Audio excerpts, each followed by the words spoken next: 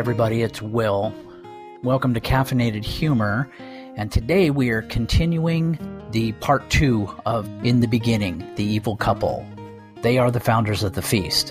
Where the blog came from, the blog became books, the books became a podcast. This was the first story that I told about them where I was officially watching them. I wanted to write about them, and boy, they didn't disappoint. I was stunned. They are the founders of the feast. That's where everything started. And so in a quick recap, I wrote a bad book. I wanted to promote the book, was going to start a blog. What could I write about? And then I saw them, and they inspired me. They are my muses. They're the most vile people I've ever seen, but they are what they are.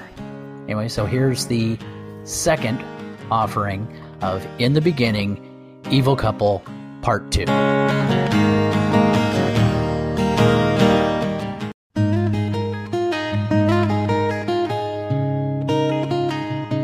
The best description I've come up with for Mrs. Evil Couple is that her whole manner for dealing with people is that she thinks you're a moron and she's sick of your shit. She treats everyone this way. The cashier, the barista, people in line, people at the cream and sugar kiosk at Starbucks, and that also includes her husband.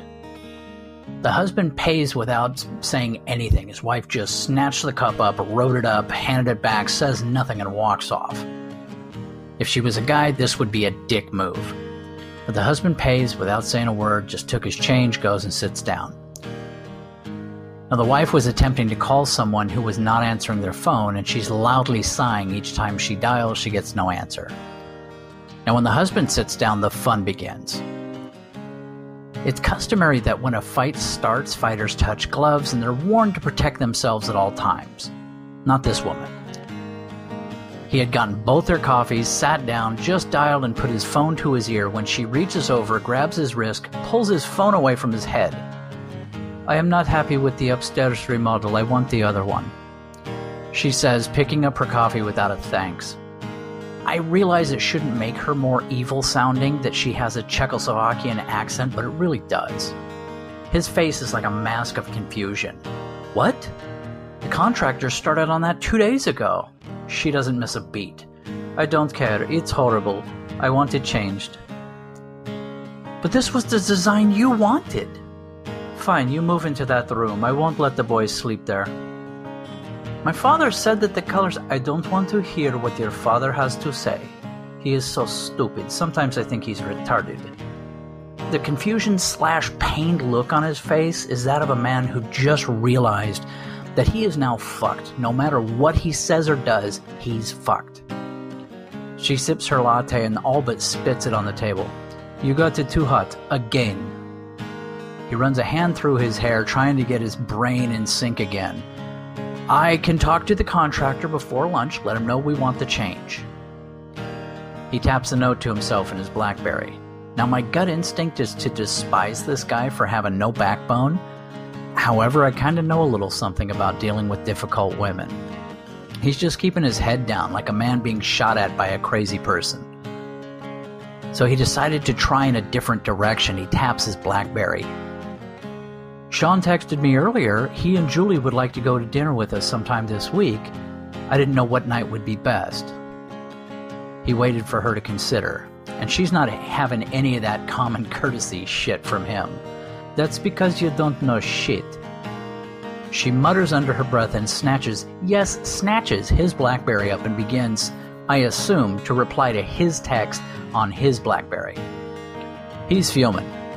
When she's done, she puts it down and they kind of lock eyes for a few seconds before he breaks eye contact. She actually smiled as she picks up her coffee, which 2 seconds ago was too hot to drink. She takes a huge sip. "The soy has gone bad." She makes another face. For the record, soy doesn't go bad. It's a squeezed juice out of it. I won't even go down this road. But he busies himself with his phone. His brows peaked at something on the BlackBerry. "My mom wants us to come out and stay for the weekend."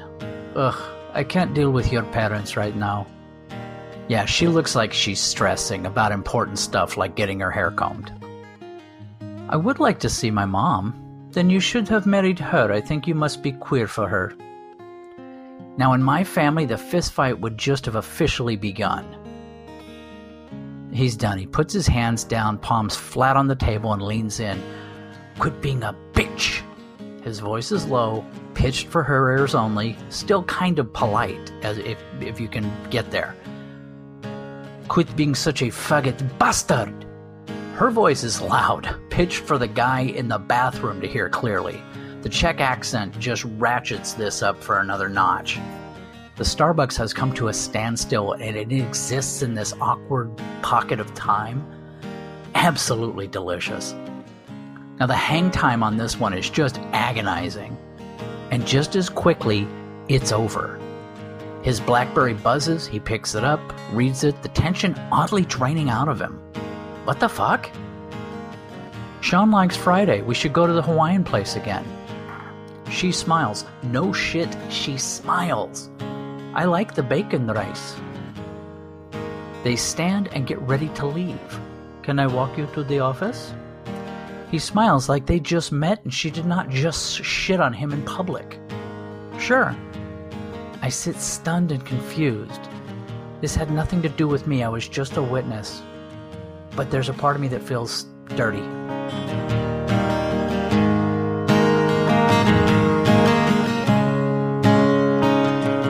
I hope you enjoyed today's offering.